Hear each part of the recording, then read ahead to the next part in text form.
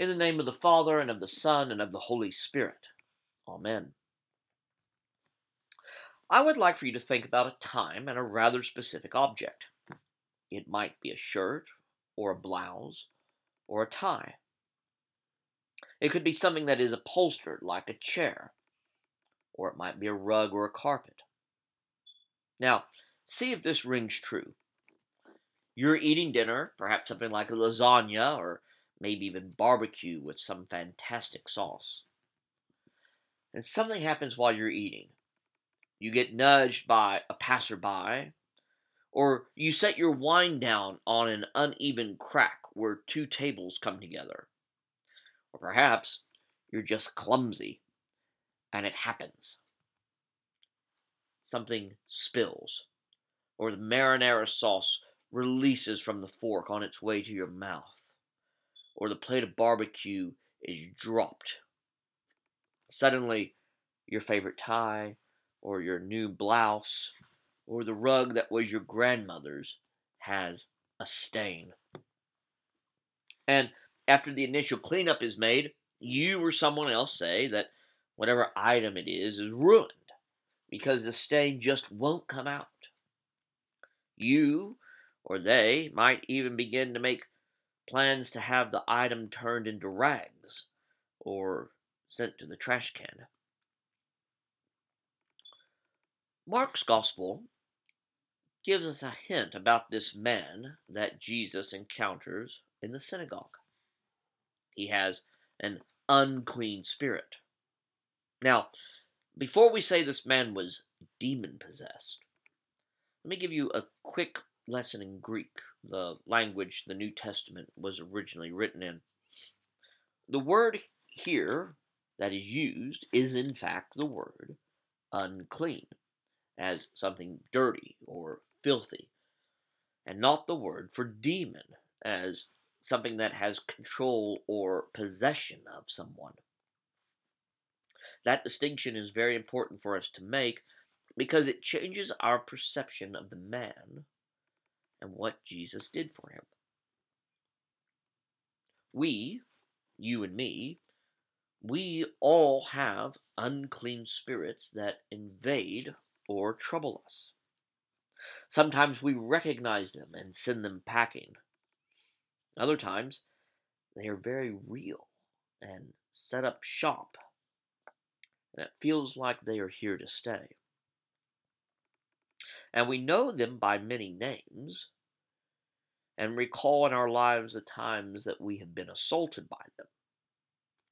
Worst of all, we all encounter them, sometimes seasonally, but often daily. Anger, lust, greed, pride, things we recognize as sins. But there's also depression and alcoholism and anxiety and gambling and addictions of various sorts. You get the point.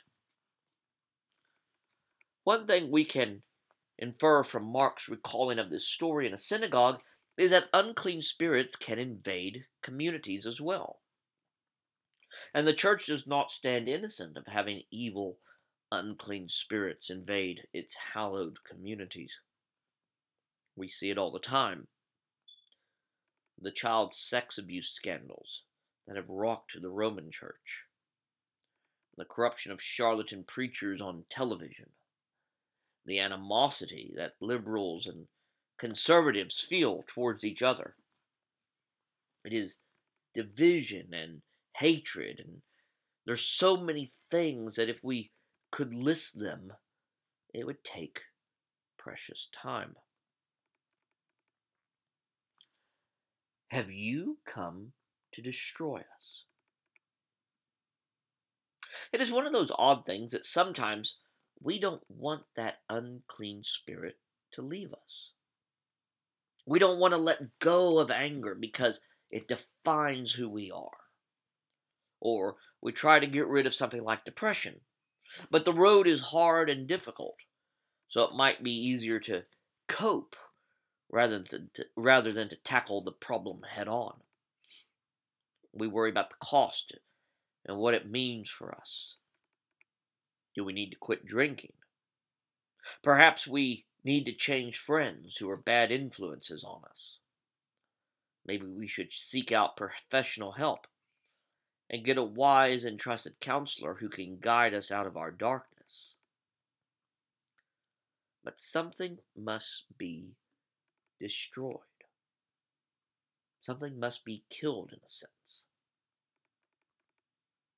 Notice that the unclean spirit doesn't go away easily. It cries and convulses and shakes the man around.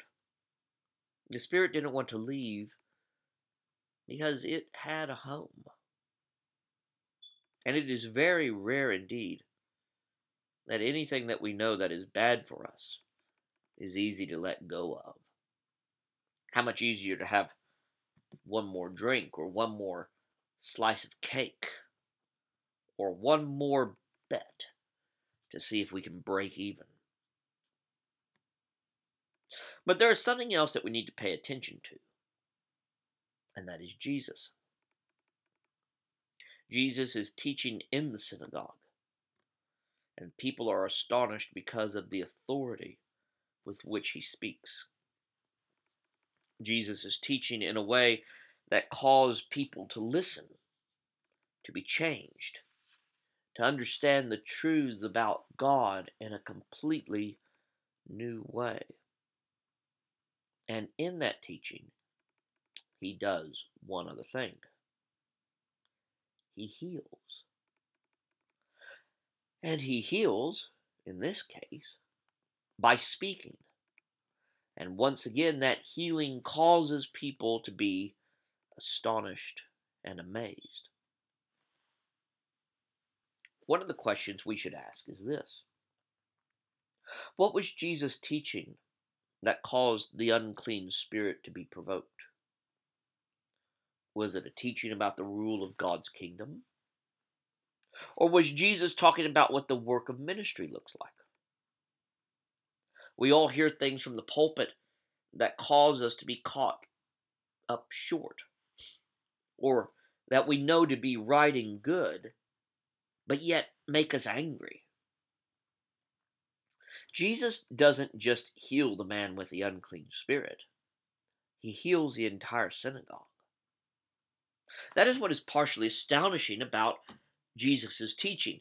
It wasn't just one man who was healed, but the entire community. Think about this parish.